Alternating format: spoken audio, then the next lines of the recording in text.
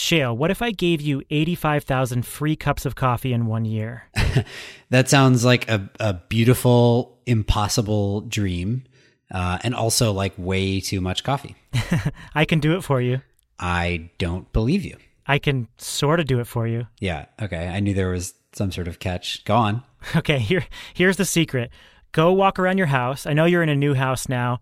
I'm presuming that you have everything plugged in. Find all your electronics that are constantly running. Unplug them.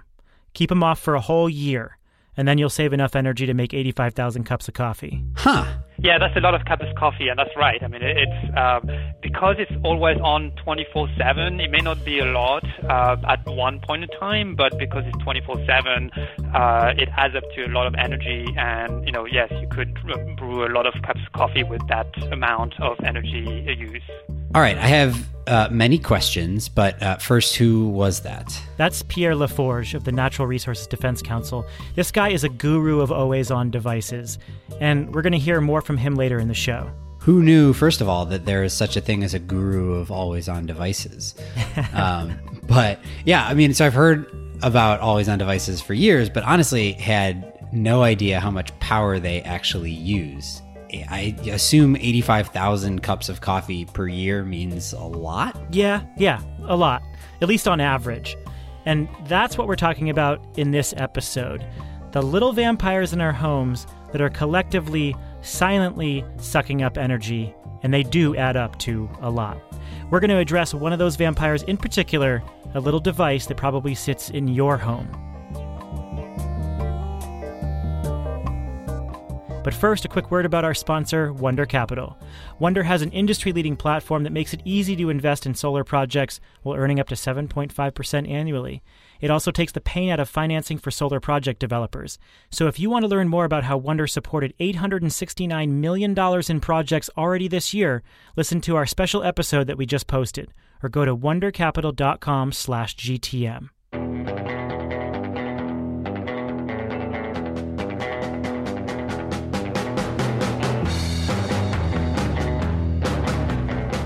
This is The Interchange, conversations on the future of energy from Greentech Media.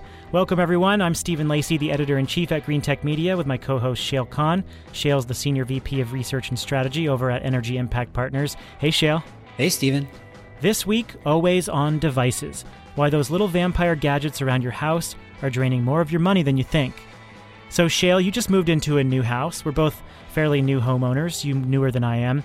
How many always-on devices do you think you have around your home? See if you can count them for me. So it's a good question. We did just move in, so probably fewer than we will ultimately have. Also, I'm not, this reflects something, but I'm not entirely sure which devices are actually always on. But so, okay, I definitely have a refrigerator and a freezer that are always on. I have a television that has a Roku that powers on and off really quickly, so I presume that has some always on load. I've got like a laptop and a monitor. My wife has the same thing. Those might be pulling power. I have no idea what other kitchen appliances are always pulling power and which ones are not. I think the microwave certainly pulls a little bit, but I don't know how much. So, I mean, the answer is there's a lot of them, but I have absolutely no clue how much they're using. So no heated towel racks or musical toilets or anything like that? Well, not yet, but obviously that's coming. It sounds like you have a pretty standard always-on load, and the devices that you outlined do make up the base of our typical always-on load. And in fact, if you're like other California residents, once your house is truly up and running, that load could amount to 20% or more of your electrical use. So Pierre Laforge with NRDC, the guy you heard at the top of the program, he looked into this with some colleagues a few years back. I called him up to ask him about it. We found that, actually using smart meter data from 70,000 homes in California, so a really large sample, we found that Always On was responsible for 23% of these homes' electricity use. So nearly a quarter of all the electricity used by these homes in Northern California was due to Always On. So it's very significant. And in terms of cost, we calculated that it was for the average U.S. home, it amounted to around $165 a year. So, that's significant. I mean, you can get a bunch of good meals with that. And when you add it up across the more than 110 or so million homes across the U.S., that adds up to big power plants with, significant, I think it's about $19 billion of energy bills used by this always on. That is basically not providing any value to the user. It's just, drawing power and weighing on their wallets without providing value. Just imagine if this $19 billion was used on something more useful than energy waste, and that would be that could create more jobs and provide more value to the economy. So if you have a toilet seat that talks to you, a washing machine that sings to you, a refrigerator that speaks to your utility, your always-on load is probably a lot higher than it would have been just a few years ago. Yeah, but it doesn't have to be, right? This doesn't mean that you shouldn't have a smart fridge or toilet seat or whatever. It means that they should be designed so that they don't waste power. And again, I think we have the technology, and some manufacturers do a really good job at designing these devices. You can see it in smartphones. Smartphones, because they have a limited battery, and it's important for users that they last a long time on their small battery. They are designed to sip power, to be super energy efficient. And if these design principles that are used on smartphones and other portable electronics were applied broadly across all devices, this problem would be a lot smaller than it is. So did I convince you that they're a big deal, Shail? Are you wandering around your house now, like rechecking all your appliances? Yes. I mean, there's certainly a big deal in aggregate. I think we already knew that. And that's also why we were interested to cover this topic. I guess what I'm most interested in is why. If, as Pierre mentioned, we have these smartphones that are just incredible, right? They have these really long battery lives. They can do amazing things. They have a ton of computing power and processing power, and they do it by using so much less energy. Why do we have all these devices around the house that are pulling so much more load and doing what seems like so much less? Well, that's the big question we've been trying to answer. And that's why the two of us found ourselves over at Sense Labs a couple weeks ago in Cambridge talking to a hardware engineer named Joe Bamberg. What are we looking at right now? So we are looking at a torn down Comcast X1 DVR unit. Hang on one second. Before we go any further with Sense, don't we probably need some disclosures here? Yes, some pretty major disclosures, actually. So maybe you should go first. Right. So I'm excited for all the interesting analysis that Sense did for us, and we're going to hear. But on my side, major disclosure is that Energy Impact Partners, the firm where I work, is a proud investor in Sense. We sit on the board, so we are obviously in favor of their success. Yes. Also, Sense was a sponsor of the Energy Gang at the beginning of this year, our other podcast. I am also a customer of Sense. So GTM has done business with Sense, but they have no influence over this story whatsoever. They simply just approached us with some interesting data, and we took it from there. Okay, so back to Joe Bamberg over at Sense. We're standing there in the middle of the lab, surrounded by electronics, and we're looking at this circuit board with Joe. It's an open Comcast DVR X1 unit, and he's got this little laser gun that he can read where heat is coming up from the chips. So this is actually just a IR temperature gun. So this shoots out a laser, and it can measure the temperature with infrared light. So you take the thing apart, and then you point this heat gun effectively at the individual components on the inside, and then the heat is proportional to the energy consumption, the power consumption, and that's how you figure out what within the box is pulling how much power, and then you can do that on a relative basis when you put it in power save mode or put it in standby mode. Exactly. Yep, that's it. That's exactly right. What actually happens? So if I do have a Comcast DVR right now and I put it in power save mode, what can you tell about what happens to the box? As far as I can tell, the LED turns off. Power is the voltage times the current, right? It's a pretty simple calculation, and what we can do, because it's difficult to measure the power consumption of the individual chips on here, just because they're so complicated. And each chip has generally multiple power supplies on it, and it's really kind of a bear. But what we can do is we can measure the total current consumption. We put a controlled voltage source on it, and then we put a inline ammeter, and we can measure it. And so what ends up happening is in the lab right here, it's not a completely accurate setup because we don't have a cable signal coming in, but I did this on multiple set-top boxes in people's homes under normal operating conditions.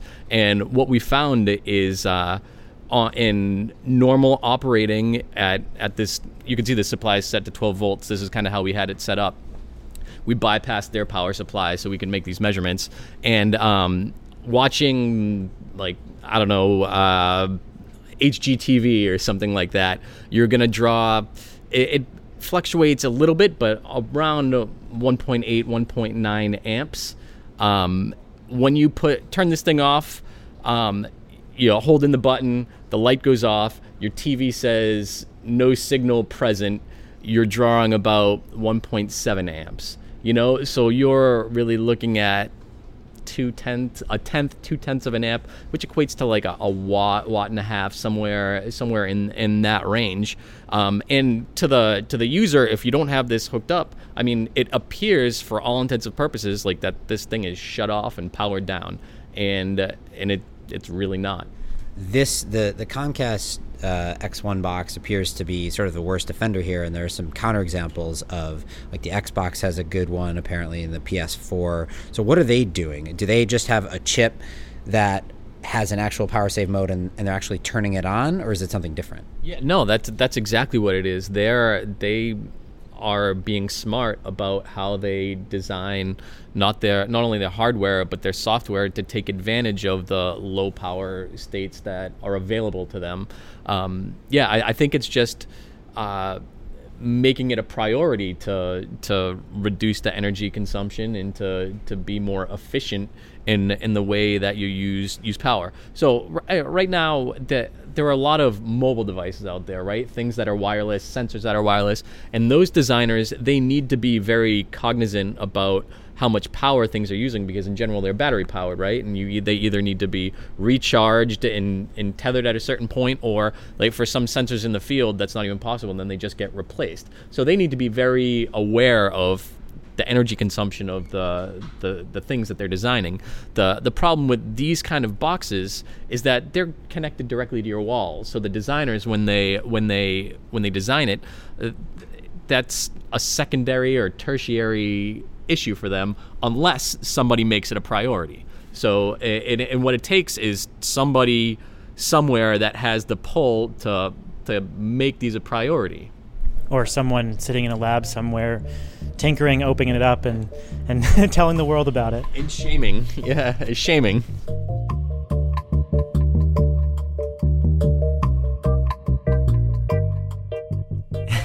Shayle, are you still in the mood for some shaming? I don't know about shaming per se, but I definitely feel that a bit of righteous indignation is warranted here. Coming up, a little righteous indignation, and then we'll hear straight from the cable industry. First, a quick word about our sponsor, Wunder Capital. Diversify your portfolio by investing in solar projects with Wunder Capital. Thanks to its innovative platform and investors like you, Wunder grew from financing $192 million in projects in the first half of 2017 to $869 million in the first half of 2018. That is 33 megawatts of commercial solar projects. If you want to hear how Wunder does it, listen to our last episode featuring the story of a solar bromance between Wunder Capital and New Columbia Solar. And if you want to invest in solar projects and earn up to 7.5% annually, go to wondercapital.com/GTM. That's Wunder with a U. Wunder Capital, where impact investing meets capitalism. So I came away from that conversation with Joe pretty convinced that something isn't quite right. How about you? Yeah. Look, I think we have a couple of separate questions here. The first question is, are these DVR boxes and other always-on devices as energy efficient as they can be? And so there, to me, the answer seems, at least based on what we're hearing from Sense, the answer seems to be no. They could be more energy efficient than they are.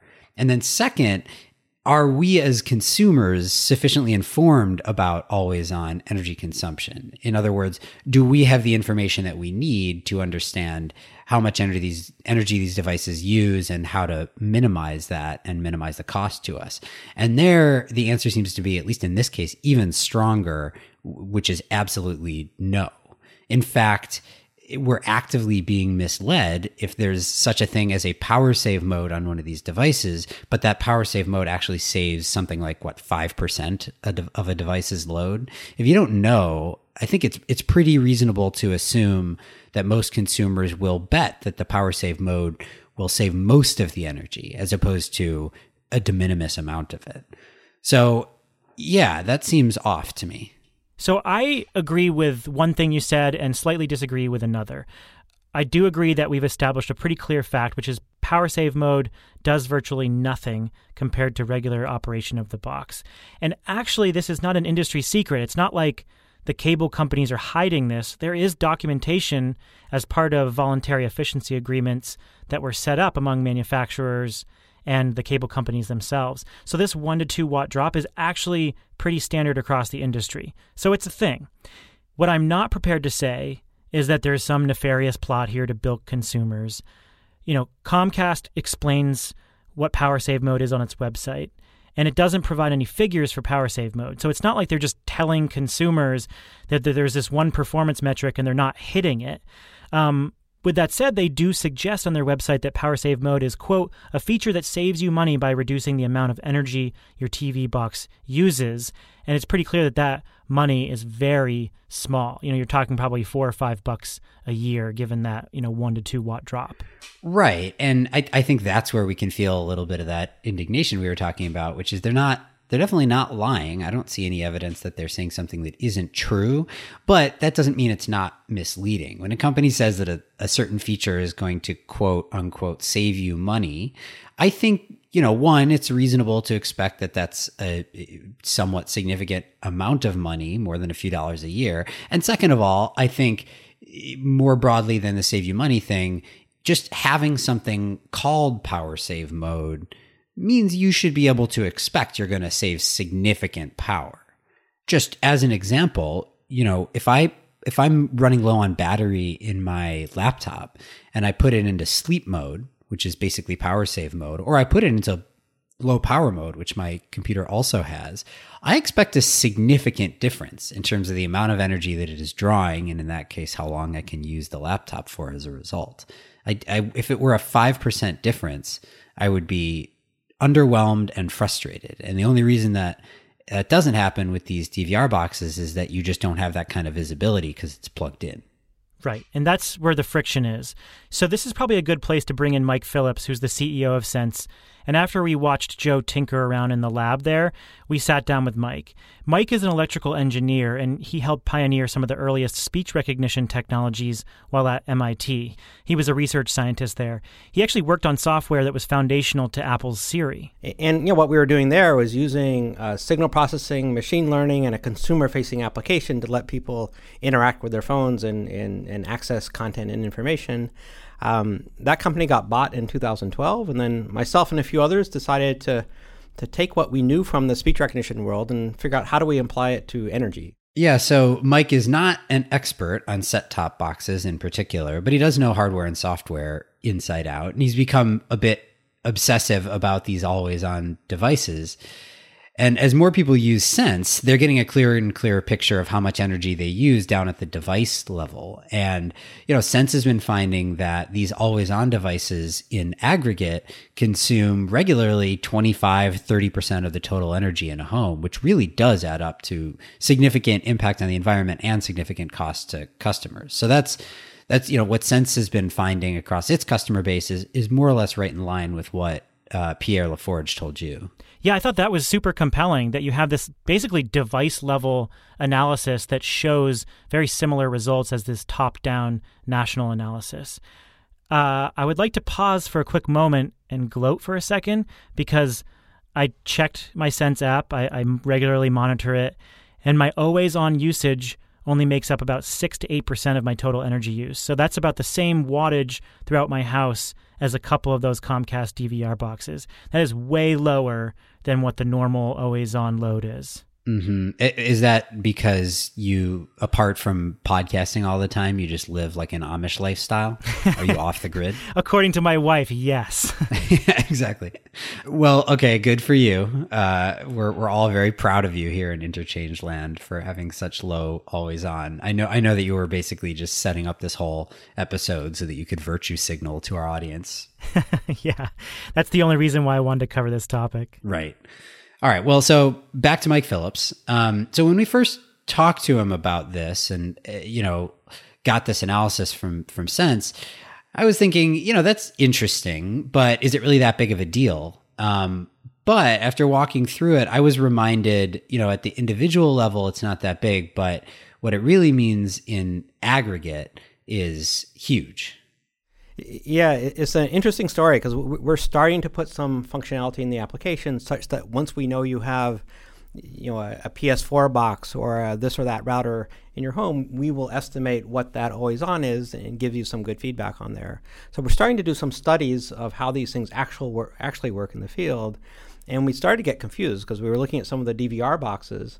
And in fact, the one in my house is a Comcast DVR box, and we were doing some analysis of it and found that it's using 26 watts all the time. And you actually can't even turn it off anymore. That little off button on the remote control doesn't turn it off. And their explanation for that is, well, if we let you turn it off with the remote control, then the TV and the remote control might get out of sync because they want to use the same power button for both. Okay, fine. I think they might have been able to fix that in some other way. There's a user interface issue for how you could fix that. But anyway, leave that aside. They have a solution for it, which is there's a power saving mode. So you can go into the menus, you go through a couple levels, you can set it up turn it off when I'm not using it. So it notices that you haven't pushed any buttons on the remote control in an hour, and it turns the TV off. That's great. It's a little bit annoying because if you're watching a long movie and you don't push a button, it comes up and says, hey, do you want to turn off you're going to go in power saving mode. Click here to continue. So that's fine. I'm willing to do that to save some power. And then after it does go in power saving mode, the next day you turn on the TV and it says, save 20 hours of power. So you feel good about it. But here's the thing. We were measuring what that power saving mode does.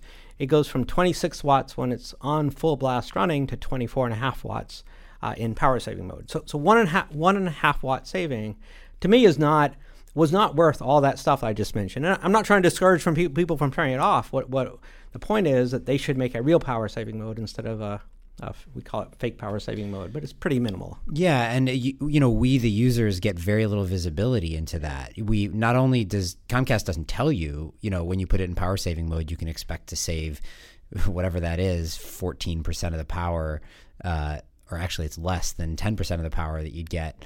Otherwise, they just tell you it's a power save mode. So you assume it's going to save a lot of the power. And I presume this could be the case. In fact, I know this could be the case with any device that has a power save mode, unless they tell you here's what you would be using and here's what it would be in power save. Well, that's the big question. If you're finding this for DVR boxes, what else should we be worried about? Yeah, well, I think we all need to worry about all of it. And, we are looking at other devices. That there are many devices that do a great job of it. Samsung TVs, for example, are doing a really good job of this. When they really go into power saving mode, they go to some minimal usage, which is good. Something like a Microsoft Xbox, on one hand, does a good job of power saving mode. On the other hand, they have it off by default and make it hard to turn on. The Sony PlayStation 4 actually does a really good job and makes it on by default. But again, it's these DVRs, and how do we know? And in fact, in the Comcast case, it's even more confusing because they are deceptive. It goes in this power saving mode. The little light on the front of the box turns off. And we think maybe the entire 1.5 watts of savings may come from the light just turning off that tells you that it's on. And that to me is not a real power saving mode to save the energy that from the light that tells you that it's on. And that's it. So I first heard about this little Comcast DVR box story, and my first thought was like, oh man, that's annoying, but it's small beans, 26 watts, not that much. But you guys pointed out that there are a lot of these boxes in operation across the country. So can you just give us like an order of magnitude of how big a deal is this in aggregate? Yeah, you're right that 26 watts is not a ton. But yes, there's over 100 million of these things out there. And I'm not talking now just about Comcast. I'm talking about the entire DVR industry. We added it all up, and it's about a bit over 1% of total residential U.S. power goes to powering DVR boxes that you think are off and could be off. And I know 1% by itself, okay, but 1% of entire U.S. power, that's $1.6 billion a year of your money being spent for that. It's like the equivalent of 4 coal-fired power plants just running full time to power all these DVR boxes that have their lights turned off that say that they're off, but they're really still on.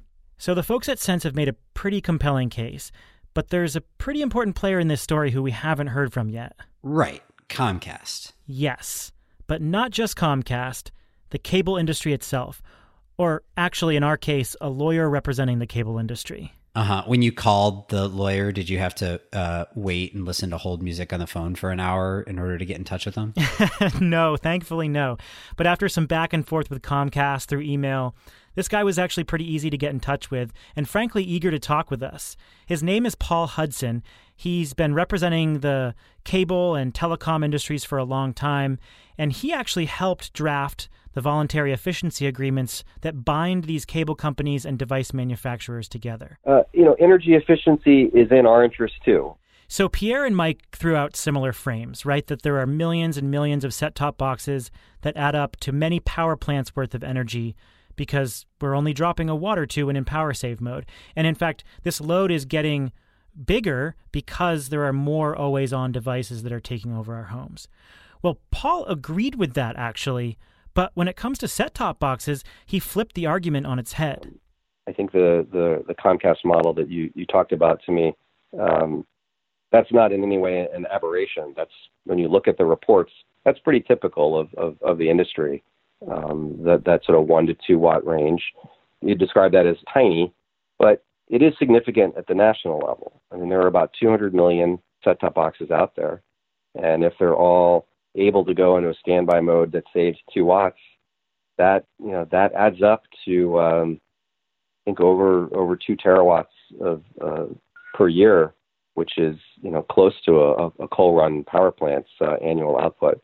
All right, so he's basically saying first of all, it's well known that the power save mode only drops load by a watt or two, but that even at that level, because there's so many of these devices, it's still saving a lot of energy. And then he's also saying even more than that, like efficiency improvements overall in those devices are what we should be focused on, not just power save mode.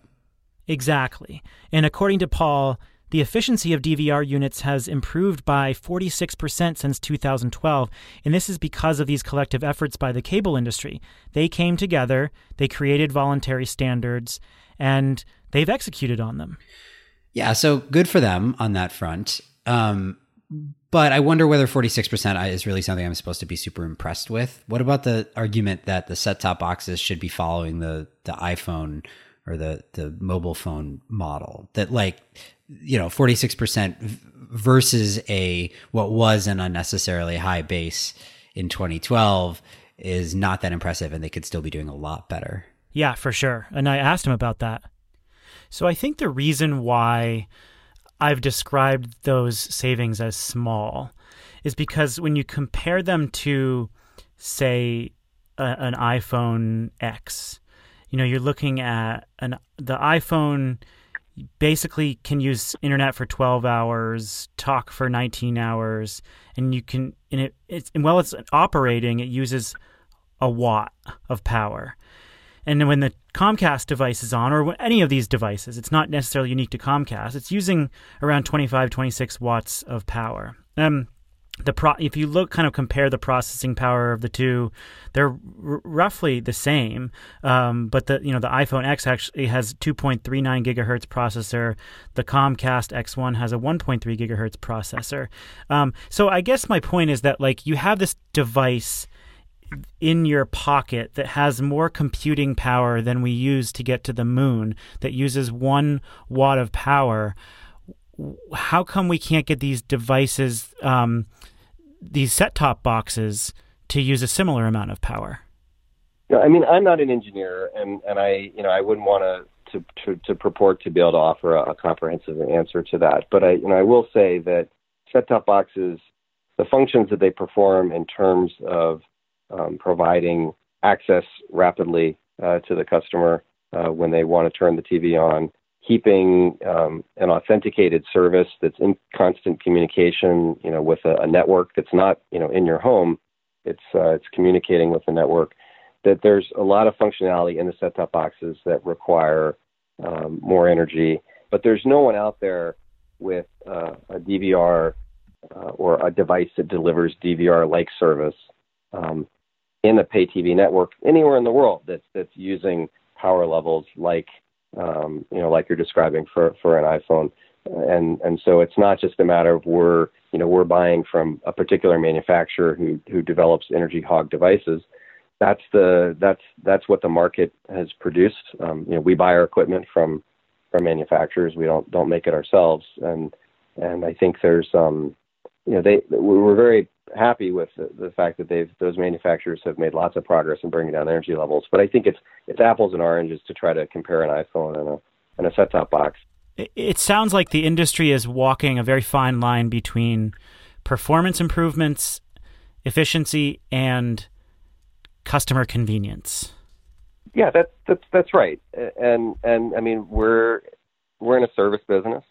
It's a business that, historically has had challenges with customer satisfaction, and all the companies are very well aware of that and take it very seriously today.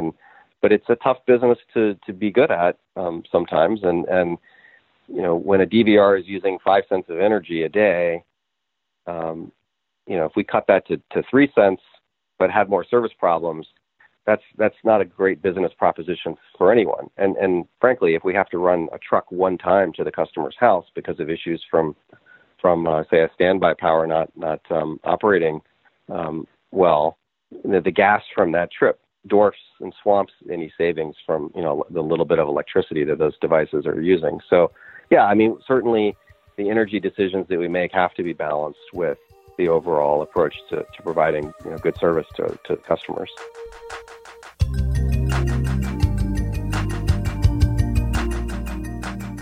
Okay, so we've taken one of these boxes apart. We've talked to a couple hardware engineers. We talked to the cable industry. We talked to an energy efficiency expert.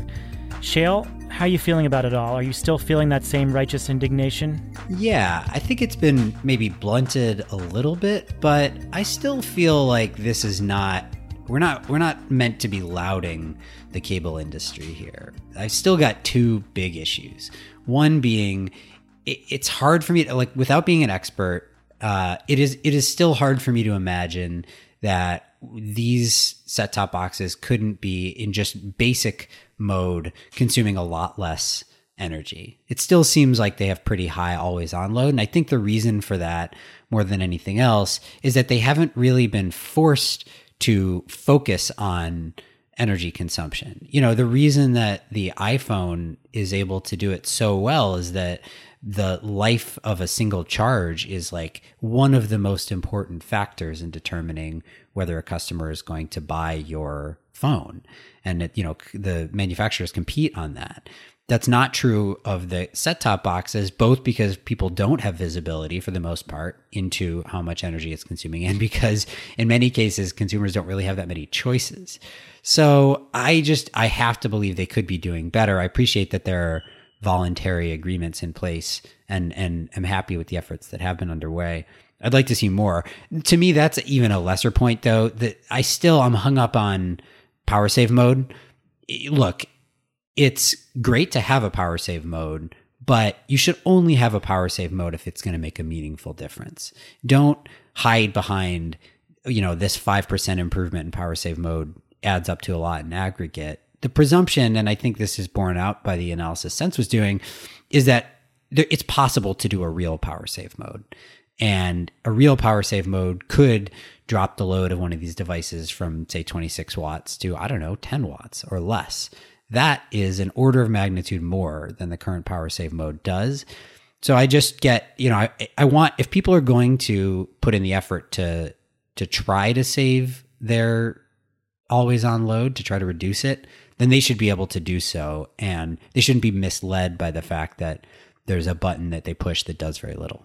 Yeah, I agree. There's two tracks to this story for me. One is power save mode. The other is the overall efficiency of these devices. And I'm less sympathetic to Comcast and other cable companies and the device manufacturers about power save mode. You know, they're not claiming any particular performance metrics. That we have to make very clear. But if you go on their website, they do make it sound like power save mode is actually a thing, and it's not really a thing. So I agree with you there. But I am more sympathetic with the broad range of companies in this space that are ultimately responsible for producing these boxes and getting them to consumers, because they did come together and they created a set of rules that are well beyond what the energy efficiency Energy Star program did. The Department of Energy had set targets. Everyone considers Energy Star to be a really important standard for appliances across the spectrum. And these folks came together and said, we can do way better. And they set, 2-year markers, and they've dropped every 2 years, I think like 14 or 15% in energy consumption, and they've done more. Now, that's not to say that they can't do a lot more and that there aren't other devices out there that are probably performing a lot more computing power with far less energy. But I will give credit to the cable companies for actually doing something about this when no one else is really forcing them. Yeah, you're right. I mean, they could get away with it in all likelihood because consumers don't think that much about their energy consumption in general, and it's not affecting their ability to use the devices.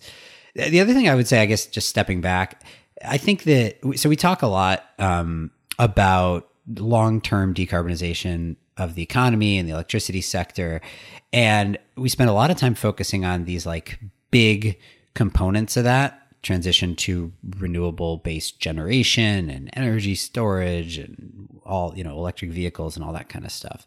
But if you actually look at the models that are trying to figure out how we can transition to a largely, if not entirely, decarbonized economy, they rely a lot on an aggregate of a bunch of small things as well. Those things, especially being energy efficiency and load control. And those sound like a big deal in aggregate on their own. What they really are is going one by one through every single sort of source of load in the home or in commercial industrial enterprises, figuring out how to, 1, reduce that energy consumption, and then potentially 2, control it according to the needs of the grid. That's a lot of little individual things. So this is a good example of one of those little individual things that if there are 110 million of these spread out across the United States, can make a big difference if fixed at the manufacturer level. So it matters in my mind. I think you're just bummed that this story didn't allow you to get as angry as you wanted. I'm just bummed that this story didn't give me 85,000 free cups of coffee. Well, I can't promise you the coffee, but, maybe I can promise you a future story on Equifax or United Airlines or another company, and we can capture that raw rage that I know you have in you. Oh man, I fly United Airlines all the time. I am at the ready to rail against United Airlines at any time. That's it for the show, folks. Hit us up on Twitter at Interchange Show with your thoughts about always-on devices. How much are your devices consuming? Do you know what your load is? What are you doing to manage them? How much responsibility should the device manufacturers bear? If you're an engineer, maybe you can clarify more. Should we be thinking about DVR boxes in the same way that we're thinking about smartphones? And I think there's a lot we need to uncover there. So go find us at Apple Podcasts and Google Podcasts or anywhere you get your shows. Give us a rating, give us a review, and then send a link on to your friends and colleagues, people who might be interested in this show. Thanks for joining us. With Shayle Kann, I'm Stephen Lacey, and this is The Interchange, conversations about the future of energy from Greentech Media.